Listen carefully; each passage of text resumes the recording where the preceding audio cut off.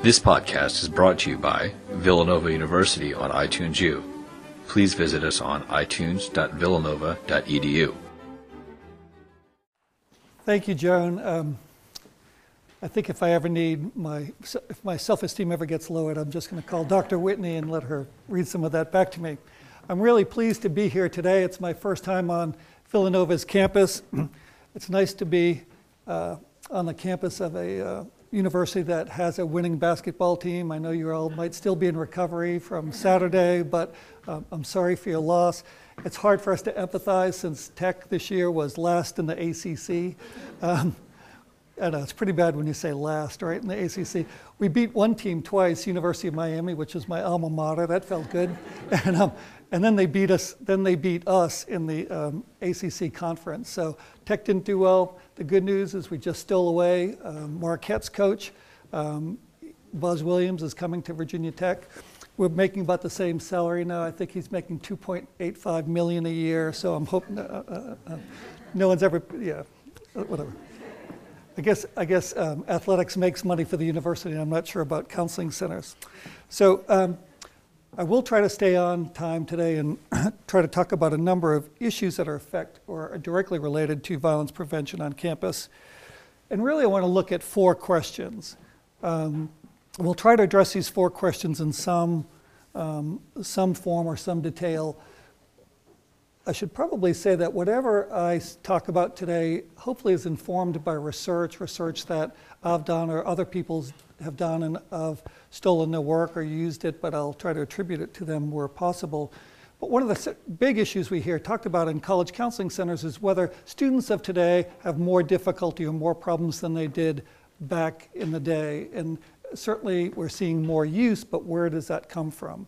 And what is it that's pushing that? Are college campuses safe? What is it like to be on a college campus, and what do we know about violence on campus? What can that inform us about violence prevention? What do we look for in students that might be at risk for committing violence? Or not just our students, but we live in a community and community members may on campus and they may be violent as well. We'll talk some about that and some of the risks involved. And then what is involved? What are the components of the safety net? What are we going to do? How do we strengthen that to make sure that students who need assistance are going to get the assistance that they do require? So when we talk about college students today, we look at what kind of issues they bring to campus. The American College Health Association does a survey every couple of years, and they ask students what are the issues that they're facing. These are some of the results of the National College Health Assessment from a couple of years ago. And these are not diagnostic categories. This is what students say is going on with them. So you can see a significant number, 19% report having depression, 13% anxiety disorders, and there's more information, but that's just a cross-section of what students are dealing with or what they feel like they're dealing with. About 40% of students report feeling stressed in the past year, and report lots of other things, but we won't go into all of that. How do college students, what does it look like? What's the epidemiology of psychological issues in the general population? Ron Kessler and his colleagues at Harvard have done a lot of work looking at what problems people in our general community have. And so when you go out and you look at how many people in a 12-month period report having one of these disorders, these are the kind of things that come about. So 16% in a year will say that they have an anxiety disorder, 7% mood disorder. It's interesting to note that 1 out of every 5 women will say that they have an anxiety disorder at some point in their lifetime, and 1 out of every 4 males will have a problem with substance abuse at one point in their lifetime. If you look at the bottom, serious mental illness, about 5% of our population may have a serious mental illness at one time. And we're talking about things like bipolar disorder, schizophrenia, or other significant concerns. Having said that, it sounds like there's a lot of people with psychological issues in the world, right? You look at 25% or 50, 40%, and you'll hear sometimes people will talk about, 40 or 50% of the population may struggle with an issue having to do with anxiety or depression at some point. But what does that really mean? Lots of us can have an anxiety problem and still continue to function. And so in this slide, Kessler teases out how many of these problems that people admit to are either mild, moderate, or serious. And so when you look at anxiety disorders, for example, only 22% of them are serious. So most people, even though they're struggling with some form of psychological issue, are able to maintain themselves and to be functional in our communities. It becomes more problematic as you add up the number of concerns that people have, and they're more likely to become serious. So as you look at the bottom, if someone has one problem, 60, 91%, is that right? I'm going to have a hard time doing the math up here. Yeah, over 90% are either mild or moderately affected by one disorder. If it's two disorders, it becomes more severe. And when someone has two or three disorders, fully 50% of them are severely affected by that and may have difficulty functioning. But for the broad majority of us, we're not going to be affected in a way that it affects our daily functioning and our ability to make our way in the world. Again, these are numbers reported by Kessler in his study. People talk about why is it that when we see students or concerns in the general population, why is it that when they come to school that we're seeing evidence of that? I found this slide particularly fascinating when I first found it. Look at the median age of onset for psychological concerns. 11 years old is the median age of onset for an anxiety disorder, same for impulse control. Substance abuse is a little bit later, and 30 for mood disorders. But notice this, if you're going to have a disorder, 50% of individuals will have disorders or symptoms by age 14, 75% by age 24. So one of the things that we see in students is they're vulnerable because we get our first exposure to a lot of them while we're still young.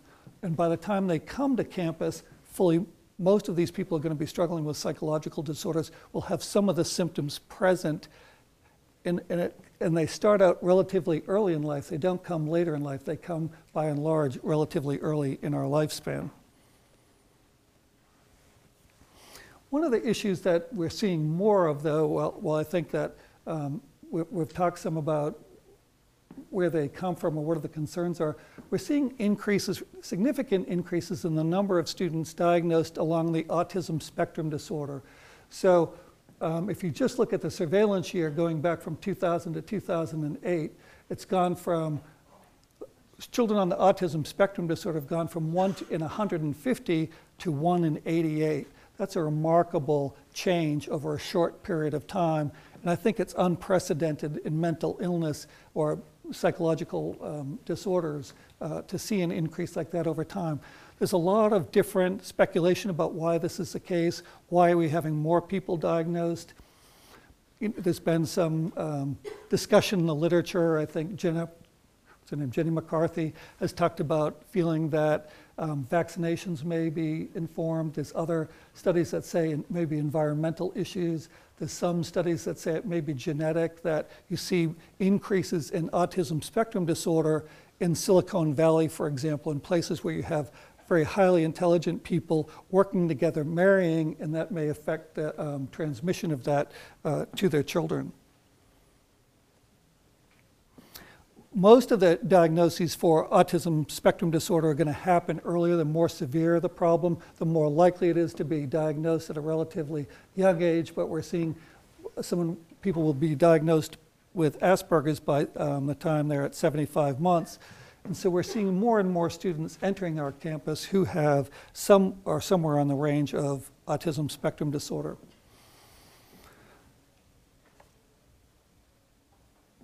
So the question is, do students come to college with problems, or do these problems evolve because they're away from home, because they're away from parents, because they're struggling with the adjustment to a college campus?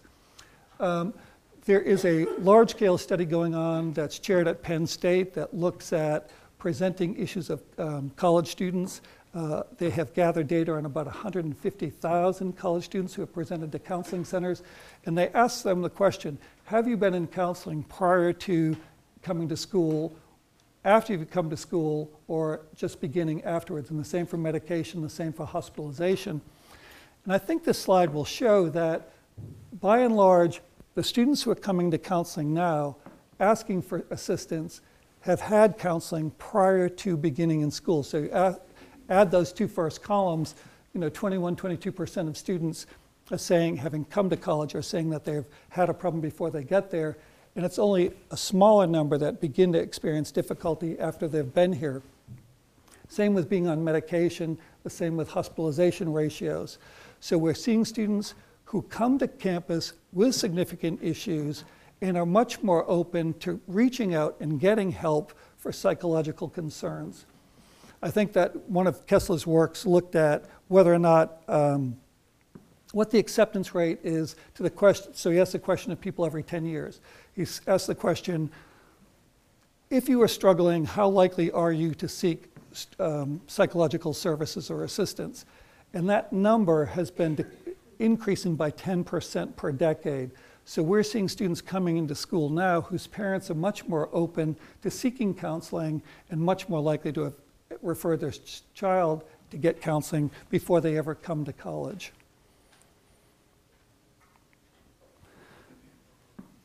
Some people have maintained for a long time that we're really seeing more disturbances in the young population of today, that students coming to campus, it's not just their usage ratio, it's that what they have is much more difficult, and college counseling centers may be feeling overwhelmed. Well, it's kind of interesting then to look at suicide rates for young people over time. The theory would be, of course, that if people are more disturbed now or struggling more emotionally, they would be more likely to be depressed and more likely then to have a higher suicide rate, right? Does that make sense? So if you look at the statistics, though, going back from 1990 to 2005, in this one, you can see the suicide rate for 15 to 24-year-olds, that yellow band is actually quite stable and, in fact, has declined over time. You do get some, and in fact, the numbers look fairly consistent across time. So we don't think that students are really experiencing more difficulty. They're not more depressed and they're not killing themselves at greater rates. In fact, that has remained stable for the past. A lot of this information has been written about by one of our colleagues, Joan, and my colleague Alan Schwartz at the University of Rochester. He would say that those numbers have actually been declining over the past 4 decades, that we're seeing fewer people committing suicide across the board over that time. This just breaks out, same information, breaks out suicide rates for males and females. You can see females are far less likely to commit suicide than males are. They're far more likely to make an attempt, but men tend to use much more lethal means. And so you can see, again, if you look at the numbers for males, those numbers are declining over time, not increasing. So we don't really feel, it's my experience, and I'd be interested in Dr. Whitney's experience as well, and the rest of you who are in professional mental health.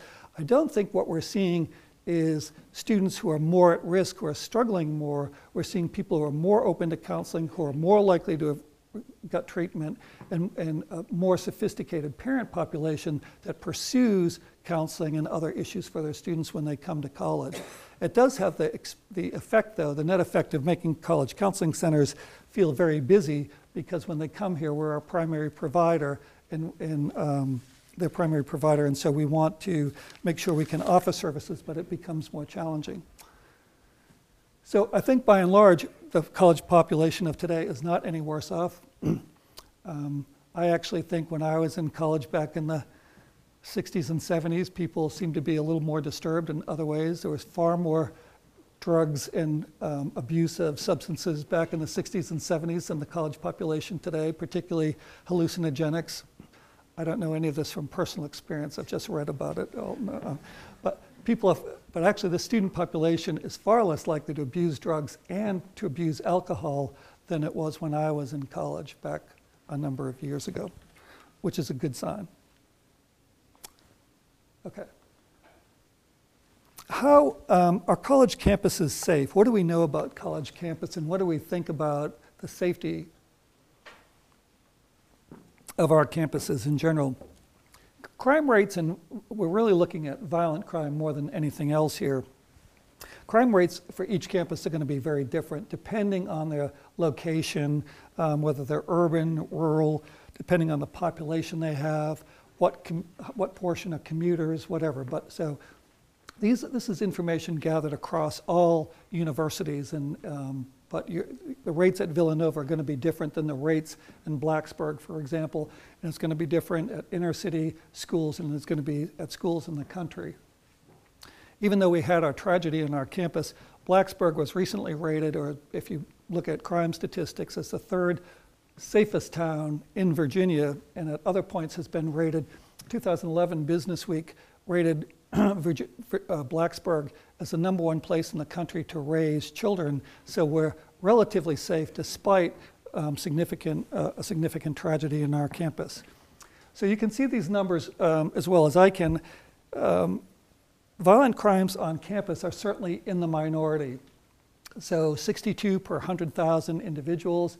Violent crimes in the United States in the general population of 466 per 100,000.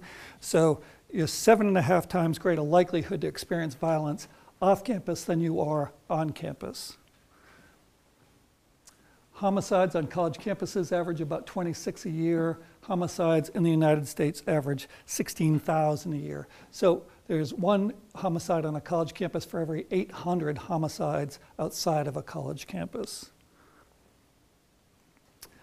Violence, if you look at where these crimes are committed, the violence against college students or against our students, 93% of them occur off campus, not on campus, and 72% of them occur at night. And over the past, for that 10-year segment from 94 to 2004, violent crimes have decreased by 9%. So we are not seeing an increase of violence on our campus, and in fact, campuses may be the safest place to be in the United States, despite some significant acts of violence that have occurred in the past.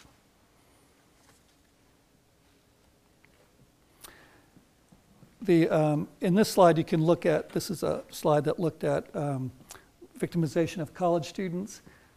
If you compare students to their non-student peers, students who are not in college, their colleagues who are not in college, non-students are at much more risk for violence than are college students. So there's something about a protective factor for being in school. Maybe it's the time spent on campus, or maybe it's that some of the non-students may be in the military exposed to situations where they have greater violence. But our students suffer less violence than do their peers who are not in college. This slide looks at violence base rates on campus for four-year colleges, 2,500 students or more. Interestingly, in this slide, it suggests that private schools report more violent crimes on campus than do public schools. Now, just because I work at a public university, it doesn't mean that I think that that's accurate. So you could probably come up with some reasons why this is the case. I think one of the reasons it's probably the case is that private universities have more students living in residence on campus, and so the likelihood of having a violent event on campus is increased. Does that make sense? Commuter institutions or large public institutions, Virginia Tech has almost 30,000 students. We have 10,000 on campus, and that means there's 20,000 of them out in the community. All the community colleges in Virginia, they have no residence halls. So I think there's just going to be some difference. I don't think that private schools are more dangerous as a group than are the public schools. When we look at murder rates on campus, you can see that there are relatively few violent crimes. This is over a 4-year period. Clearly, murder and negligent manslaughter, those numbers are not insubstantial, but again, compared to the general population or the general community, they're relatively low. And clearly, forcible sex offenses are much greater in frequency than are incidents of murder or attacks directed at individuals. I want to talk some about this study that is called Campus Attacks. After the tragedy in our campus back in 2007, one of the recommendations that came out of a number of reports, particularly the one commissioned by the president at that time, it was President Bush, asked for information, a history of the number of violent attacks that had occurred on college campuses across time. And they asked Secret Service, FBI, and the Department of Education to work together. And they put in a huge amount of time in researching this. They devoted a significant number of researchers who looked through open source documents going back to 1900 for every single incident of directed violence across the United States from 1900 all the way to the present time. I was a subject matter expert for this study, so that means they called me in just to have me review the literature on it. But it was amazing to see the US government at work. When they decide they want information and they can throw resources at it, it was just really impressive. They had some just fantastic folks who were working on the study. And so they really did look at every single open source document of violent crimes, targeted violence on a college campus since 1900. So if you look at this, these are directed assaults across time. And as you look at this, you can see that the number of directed assaults across time have increased by decade, going from 1 or 0 back in the 1900s all the way up to 83 in the 2000s. So it looks like there's a lot more directed violence on our campus than there was earlier, right? Except the one thing that it doesn't take into account is the issue of enrollment in college campuses. So this isn't a great slide. I apologize for the quality of it.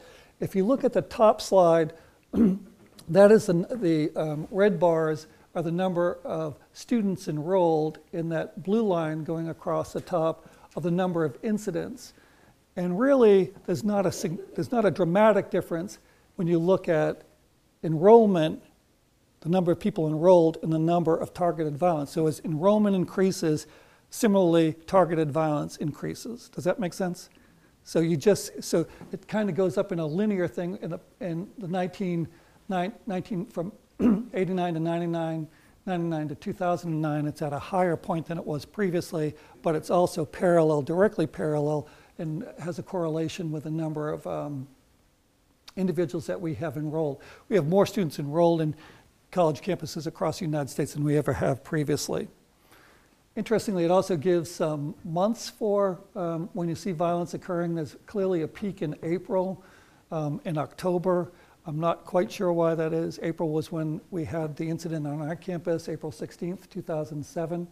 I'm not sure if there's something about, is it T.S. Eliot that said April is the cruelest month? I'm not sure that the poet's words are being borne out by that, or it represents stress on the college campus, either October or April as being the high points. But it's interesting nonetheless.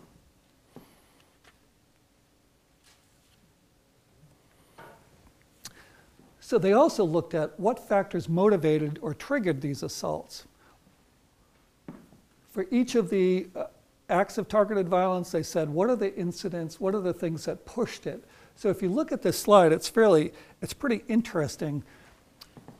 We fear, I think, the single killer who's motivated sort of by some delusion or some hatred of people around them, but that really is probably not the typical reason why there's violence on a college campus.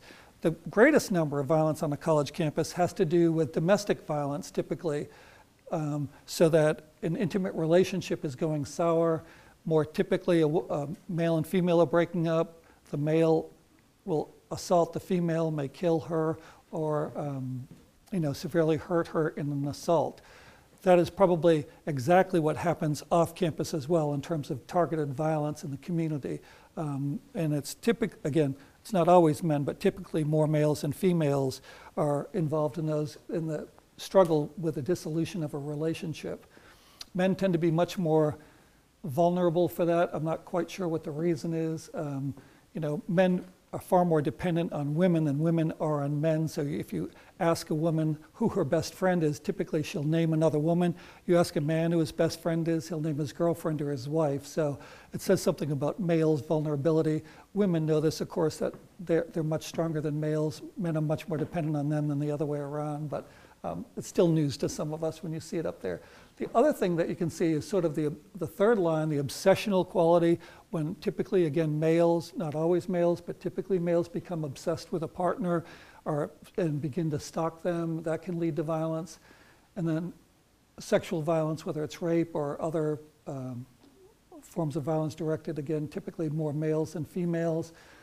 A lot of the issues that you also see played out in this particular slide, is that when someone does something that may potentially lead to a loss, so academic stress or a failure. There was an incident out at the University of Iowa a number of years ago that some of you who've been in higher education for a while may remember. A graduate student at the University of Iowa was meeting with his dissertation committee, was afraid that he wasn't going to pass, and he shot and killed his advisor and a number of people in that department. But it was clear that was really tied to his perception that he was going to fail. Workplace sanction and dismissal, it's always dangerous. It can be potentially dangerous when you fire someone. What does that loss represent to the person? It'd be one thing if it was a relief. Thank God they're finally getting rid of me. I can go on unemployment, whatever. But if the job means a lot to your self-esteem or the way that you see yourself, then that can lead to violence as well. Psychotic actions, only 18 of the 227 individual acts of violence. These are not the number of casualties, these are the number of the acts. Only 18 of them, again, it's not a small number, but the minority have to do with significant mental illness. These people may have had some accompanying concerns that we're not addressing. The need to kill, attention to self. You know, if you read the writings of some of the folks who have perpetrated violence, they'll often talk about that they want to become the center of attention. And in fact, after Columbine, one of the motivations for Seung-Hui Cho on our campus was to repeat Columbine, to bring that attention to himself or to act something out. But there's a wide variety of reasons that lead to targeted violence, not always typically tied to psychological reasons.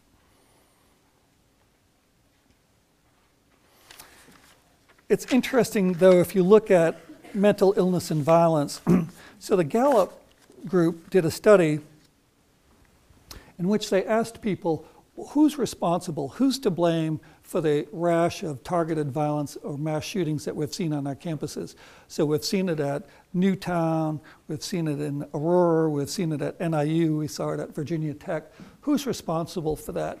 You ask the population, and they'll say that 48% of the reason, the people to blame, is the mental health system for not taking care of people who are vulnerable in our culture. Again, there's been a decrease, surprisingly, that it's easy access to guns that leads to violence. Drug use, violence in media, you can see that extremist views, not enough security. I like the last one best, blame it on the political commentators. I think it's Rush Limbaugh, it's all his, no, I gotta be careful saying this on TV, I'm being taped. But anyway, there is a lot of inflammatory remarks that go around out there, and it's a lot of finger pointing, like if you had only done X, Y, or Z, then this wouldn't have happened. And I really don't think that happens. But the mental health system is perceived as central to the reasons why people go out and commit violence, even though if we look at that previous slide, very little of that suggests that they're motivated solely by mental health concerns or issues, right? So when we look at the issue of mental illness and violence, there is a complex relationship there. Most of this research comes from large-scale studies that have been done in the United States by people who are expert in the area, far more expert than I am. But clearly, people with mental illness are much more likely to be victims of crime than they are to be perpetrators of crime. They're probably 3 to 4 times more likely to be affected by violence crime as a victim than they are to be as a perpetrator. Most of the people who commit violence in our culture are not mentally ill. They may struggle with other issues. I'm not saying that there are models of mental health out there, but they are not mentally ill in the way that we construe that. The risk of violence among the mentally ill is still relatively small. There is some slight correlation, depending on the study, that people who have schizophrenia, for example, and are suffering from command hallucinations may be more prone to violence. But in a large-scale study that was done by the MacArthur Research Foundation, this is a landmark study in mental health in general. So John Monahan, Henry Stedman, and their colleagues were funded by the MacArthur Research Foundation to look at violence. And they looked at what happened when people were discharged from inpatient psychiatric facilities, and then they followed them over an 8-year period to see what sort of violence might have been perpetrated by them. And essentially, if you look at them in the context of their neighborhood, people with mental illness commit violent crimes at a rate no different than anyone else in their neighborhood, except the issue that confounds all of this is substance abuse. So when you have someone who's mentally ill and abusing substances, the same with other people in the neighborhood abuse substances, there's a greater risk of violence. But you can see there's no necessary link between having a mental illness and violence. I'm not saying it doesn't happen. If you look at our campus and you look at some of the violence that's happened, Seung-Hui Cho, clearly he suffered from mental illness. We know that Stephen Kazmierczak, who was the perpetrator at NIU, had been treated for mental illness. And we know that James Holmes, the guy who was out in Aurora, had mental illness as well. It ignores the fact that the most severe crimes and violent crimes in our culture have been committed by people who are ideologues more than mentally ill. So 9/11 was conducted by terrorists who had ideological issues with the United States. The Oklahoma City bombing killed 168 people and injured 680. That was done by folks who were more militia-oriented. I'm not sure that mental health was part of it. But somehow we stay focused on the mentally ill and focused as a group that they may in some ways be more responsible for mental illness than their counterparts.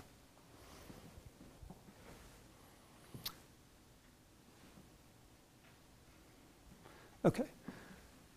So what are some of the warning signs of potential violence? I think some of the things that we've looked at before, when we look at situations, we look at what are the situations that may lead to violence. Clearly, loss of relationships, loss of jobs, changes in life circumstances, all of that may point to it, and we'll go back to some of this. And there have been some significant investigations of commonalities in targeted threat, and these may help us talk some about violence and how we're going to look at it. So back after Columbine, the United States Department of Education, the Secret Service, looked at the perpetrators in a number of 37 acts of violence between, I think it's probably a 20-year period, and they came up with the following, so that incidents of targeted violence are rarely impulsive acts. Typically, people plan them out. Most attackers don't threaten a target beforehand, so there's little direct threat. People may pose a threat, but that doesn't mean they're going to do it, so threat assessment looks more at that. Most of the people who have go on to commit violence were not invisible. Usually some people were concerned about their behavior. They may not have been in communication with one another, but some people noted they had trouble. Lots had significant personal losses or failure, had been suicidal at one point. A number had felt bullied or persecuted prior to the attack. And some of this may be retaliation. Almost all the attackers had access to or had used weapons before the attack. And interestingly, they found there's no classic profile. The whole idea, we see it a lot on TV, with the profilers, and they come up with, well, this person did this, and they must be a young white male, 23 years old, who lives with his mother and wet the bed till he was 16. It doesn't happen. We don't have enough information. And I've met a number of the folks who work for the FBI. They're the ones who actually conducted a lot of the study. So I think they laughed more at this sort of notion of profilers than anyone else. Most shooting incidents were not stopped by police, even though law enforcement may have responded quickly. Typically, if you look at Virginia Tech, if you look at NIU, those people shot and wounded a significant number of people and then killed themselves. And surprisingly, a number of other students knew about these proposed attacks and were even warned. Some of the attackers warned their friends and said, don't go in that lobby of the school. This is one particular incident. Don't go into the lobby of the school because things aren't going to happen. So their friends gathered on the balcony above, and new shooters were coming in and watched them shoot lots of their colleagues, and never told an adult, never told anyone in the school, but they did have the information. Again, so we just go back a little bit. So we're talking about what are the things that predict it. I think that, again, you know, all of these factors, anything that represents a significant loss for a person, a loss where it is part of their ego or part of something that means a lot to them, may precipitate violence. Men have a hard time letting go in an obsessional relationship or in a breakup. And again, it's not just males, but largely males. There's not a direct correlation between suicide and homicide, but I think it's interesting too to compare what happens. There's a large research consortium that has looked at suicidality across a number of colleges in the United States. It's based in the University of Texas. And these are the issues that students report before they feel suicidal. And I think there's sort of a parallel, if you look at some of the information there, to what we talked about by way of homicide. The lethal triad, whenever alcohol is involved, you have an upset person who's drinking or using drugs and they have access to a firearm. They're far more likely to be bad consequences when the three of them are present because the risk of violence increases dramatically. When we look at some of the behavioral clues,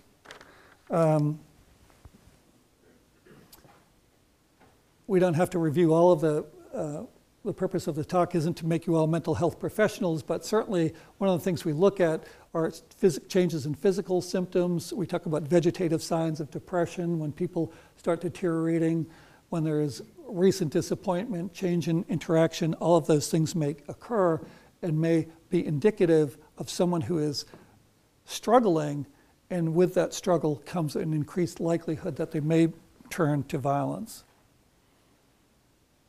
So, what does this mean? What can we make of this, and how do we talk about this, and how do we strengthen the safety net? What is violence prevention about?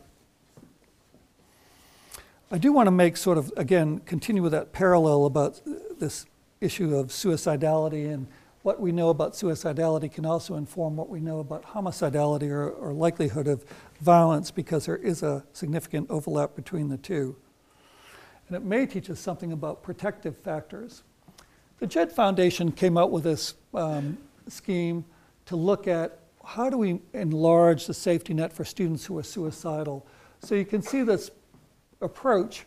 I think it's just fairly thoughtful. There's lots of good information for us there, whether we're talking about suicidality, whether we're talking about alienated students, or whether we're talking about the risk for violence. But we'll talk about some of these factors. We won't go into them all. We don't have enough time, and I'm not sure I could and to keep you awake long enough to go through them all, but we'll talk about some of them. And first of all, I want to talk about restricting access to potentially lethal means. This goes more to the issue of suicide. You can see that these are some of the factors that they talk about building towards suicide, and one of the biggest factors that predicts suicide is the loss of hope that things can get better. But in this area, you can see some of the triggers that we've been talking about previously are also mentioned here. And then when they bump into the wall of resistance, the wall of resistance really means who are the people, or what are the reasons why people want to stay alive, or why they would not want to engage in an act that may hurt others and come back to hurt them. And so you can see some of those. I just think it's sort of a good heuristic as we talk about some of these issues. So let's talk about suicidality in the college population. I won't talk about all of the issues in the slides, but you can see that for the rate for suicide in the college student population is 7.5 students per 100,000 students. The rate for people who are not in college in the same age group is double that, so it's 15 per 100,000. So college students commit suicide at half the rate as their peers not in college. So what is the reason for that? What are the factors that influence suicidality? And you can see that, you know, I ran the numbers for, if there's 18 million students in college in the United States, we can expect statistically, and you hate to talk about this as just a number because that's a huge number, 1,350 suicides per year. Probably one of the biggest factors that has to do with the decrease in suicide rate among college students is the availability of firearms. Residential campuses, by and large, across the United States do not allow firearms in the residence halls. If you look at the availability of firearms in the general population, it's 38%. Virginia is a gun state. I think that the proportion in Virginia is even higher. Some states have struggled with this, where they've said that they think that college students should have the opportunity to be armed in case there was a circumstance where they needed to fight back. I don't know anyone in student affairs, counseling center directors, university police, anyone who thinks that this is a good idea, that we would arm our college students with guns, because as we know, college students can be impulsive. They have enough difficulty with cars and other things. I remember when I was a freshman in college, I was sitting there studying, and all of a sudden there was this noise, and this spear came through the wall and got embedded into the wall across from me. A guy was cleaning his spear gun and just playing with it, and it went off, and that spear went all the way through his wall, through my wall, and into the dresser. So that's with a spear gun. Think about if he had a gun and he's sitting there cleaning it. I mean, the number of firearm accidents in the United States every year is huge. You know, I don't know if anyone from Res Life is here, but I'm sure they don't want their students playing with the guns on campus. At Virginia Tech, students can bring a gun to campus, but they must check it at the police station. They can check their ammunition as well. And we have storage lockers because we're a big hunting state. But I think that's important. This information that I'm talking about comes from Alan Schwartz. Alan, again, is one of our colleagues from the University of Rochester who knows a great deal about suicide. His estimate is that one of the protective factors is the more students you have in residence hall, the lower your suicide rate because the lower access to firearms. If you increase the proportion of students living in the residence hall by 10%, then you're going to have a rate reduction of 2 and 2.1. So you can save lives by having students live on campus. And I know you have a large proportion of your campus living on campus, large proportion of your student body on campus, and that's a good protective factor. The other issue, of course, is the relationship of gun ownership and firearm homicide in the United States. The greater the percentage of people who have access to a firearm, the higher the rate of firearm homicide in that state. So states with high levels of gun ownership or guns in the home have higher levels of firearm homicide and higher levels of firearm suicide. And the states that have the most stringent laws about gun ownership are, anyone know where they are? Where are the most restrictive states for gun ownership? You're in one of them. So northeast states, and you would put Pennsylvania in there, have the most restrictive laws. The highest proportion of gun ownership is probably in the Mountain West, and they have the highest rate of firearm death, firearm homicides, and firearm suicides.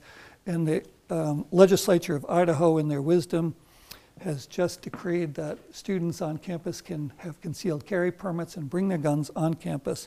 There's a great article in the Chronicle of Higher Education by this biology professor said, so when is it safe, when is it okay for me to shoot back at a student, you know? And again, I'm not sure why that has to be the case. Every college president, every police chief in the state of Idaho was opposed to that legislation.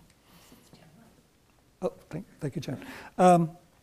So means prevention, less access to weapons, less access to lethal means, lower suicide rates and lower homicide rates. When they go up, it's not good for anyone in the population. So when we talk about violence prevention communication, after the shooting on our campus, we talked a lot about how important it was that all areas of the university communicate and get information, that you funnel it towards an appropriate place.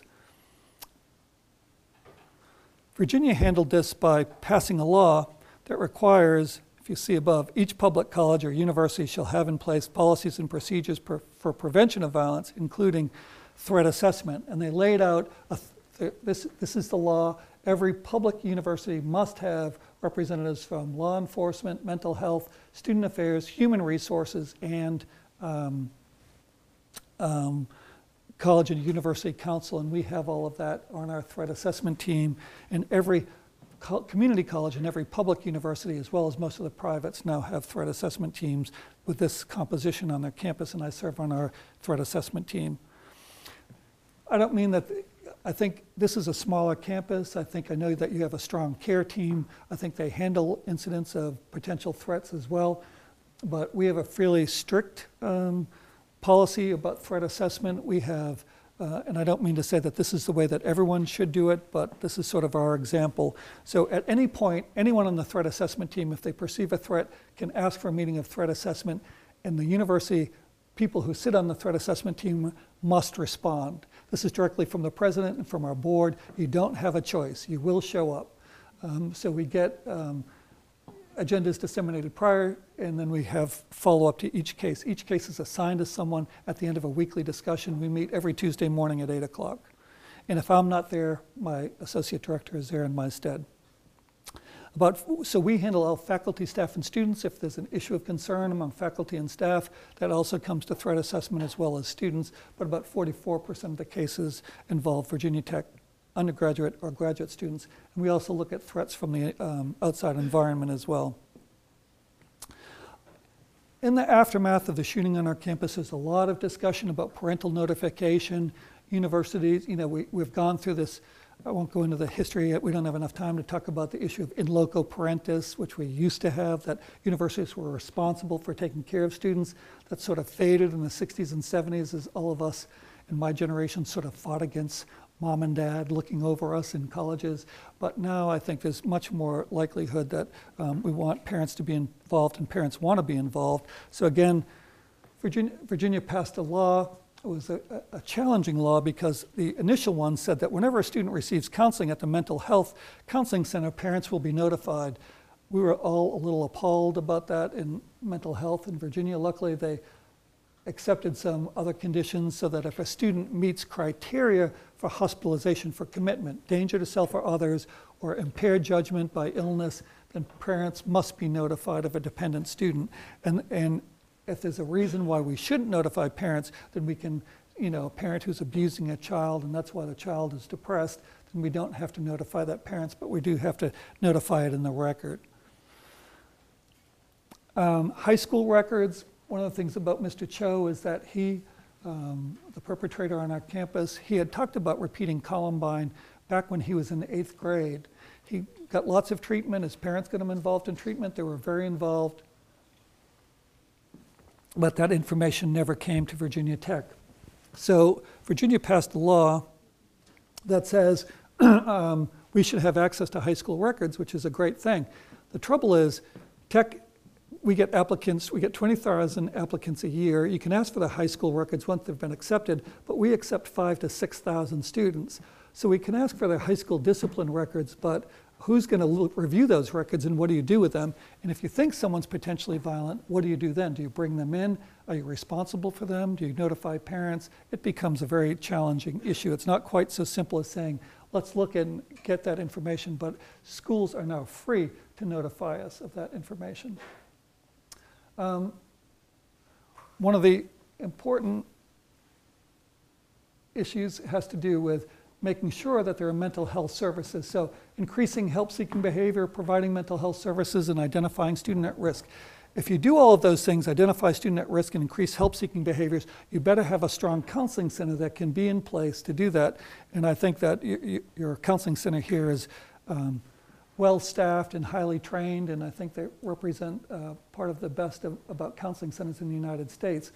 But what does this mean? So how are counseling centers utilized in the United States? About 10% of our student bodies may receive counseling in a year. They get about 5.5 visits on average. And counseling centers assist in preventing violence to self and others in a number of ways. If we look at the suicide literature, we say the suicide rate for people in college is about 7.5 per 100,000. This is, again, a slide from Alan Schwartz. But it's interesting, if you look at the percentage of college student suicides who are in counseling, it is about 20% of the suicides that will occur on a campus, 20% of them will be in counseling. So it suggests that being in counseling, the number of people that we see who are depressed is 16 times greater than the amount in the general population. If the counseling center is doing its job and all of you know about it and are referring students there, you send them to the counseling center, they're going to have a much higher risk rate of people committing suicide because you have this greater concentration of depressed people in one place, right? You would think they would have a higher suicide rate, and in fact, it's 1/5 of the number of suicides. So we know that if we can get a student into counseling, if we can get them help, and if we can get them medication, they're far less likely to commit suicide, and I think similarly, they're far less likely to commit homicide. It's important, I think, of course, for counseling centers, when we talk about sharing information, counseling centers have limited ability to share information. This is Pennsylvania code about confidentiality. People in counseling are entitled to confidentiality both by ethics and by law in the Commonwealth of Pennsylvania. In an emergency, if they think someone's a danger, they do have a responsibility to notify the police or the focus of someone's violence. That's started with a Tarasoff ruling back in California I think it was in the 70s or 80s. And under HIPAA, we can also violate confidentiality in an emergency. So there's not any legal restriction. In fact, there's a duty to warn or a responsibility to warn if we think that one of our clients may be capable of committing violence. When you go back to that slide, when they look at what is it, if all of the studies that go back to the early studies done by the Secret Service and the Department of Education, when they said, what is it that prevents violence on a college campus? Everyone will talk about a caring community, a community where people come together, communicate with one another, reach out and support students. And so I was really pleased to know and see Villanova's motto there. I emailed, my son is getting his PhD in medieval history, and so he studied Latin for a long time. So I just said to him, so just tell me again, translate that for me. So he talked about veritas unitas as, truth, unity, and caring. So that really does mean a caring community, and I think it's great that that is Villanova's model. I think that there were a lot of bad suggestions that came out after tech about what do we do for violence on our campus? How do we prevent that? Maybe we need to screen every student coming in and give them a psychological test that measures violence. Maybe we should give every faculty and student guns so that they can fight back. Or let's kick kids out of school if we think they're suicidal or maybe homicidal. Or let's not let students into our schools who aren't emotionally healthy. And I think all of those things are probably the opposite of what I would think that this university represents and stands for. I think that this is really the opposite way to proceed. I think that when we engage those students, particularly those who are marginalized or oppressed, or those people who are struggling emotionally, the more we can connect with them, the less likely it is that they're going to include any violence. And there are a host of campaigns that look at reducing violence on campus, whether it's Men Against Rape or Mentors in Violence Prevention. I think the message is that the closer the community, the more people can care about each other, the more that someone can feel part of our social network, the less likely we are to have violence on our campus, and we can reduce it. So, I like the transcendentalists. I grew up in Concord, Massachusetts, and so I like to quote Emerson and Thoreau whenever I could, because they were influential on us as we went through there. A couple of my colleagues in high school were direct descendants of Ralph Waldo Emerson. I always thought that was kind of cool. But anyway, so I'll end with that. If you have any questions, if you want to contact me, if you would like copies of the PowerPoint, please feel free to email me, and I'll try to get back to you as soon as possible. How are we doing for time? So I think we have some time for questions. If there are any questions about any of this or about things I haven't mentioned, I'm glad to discuss any questions that you may have.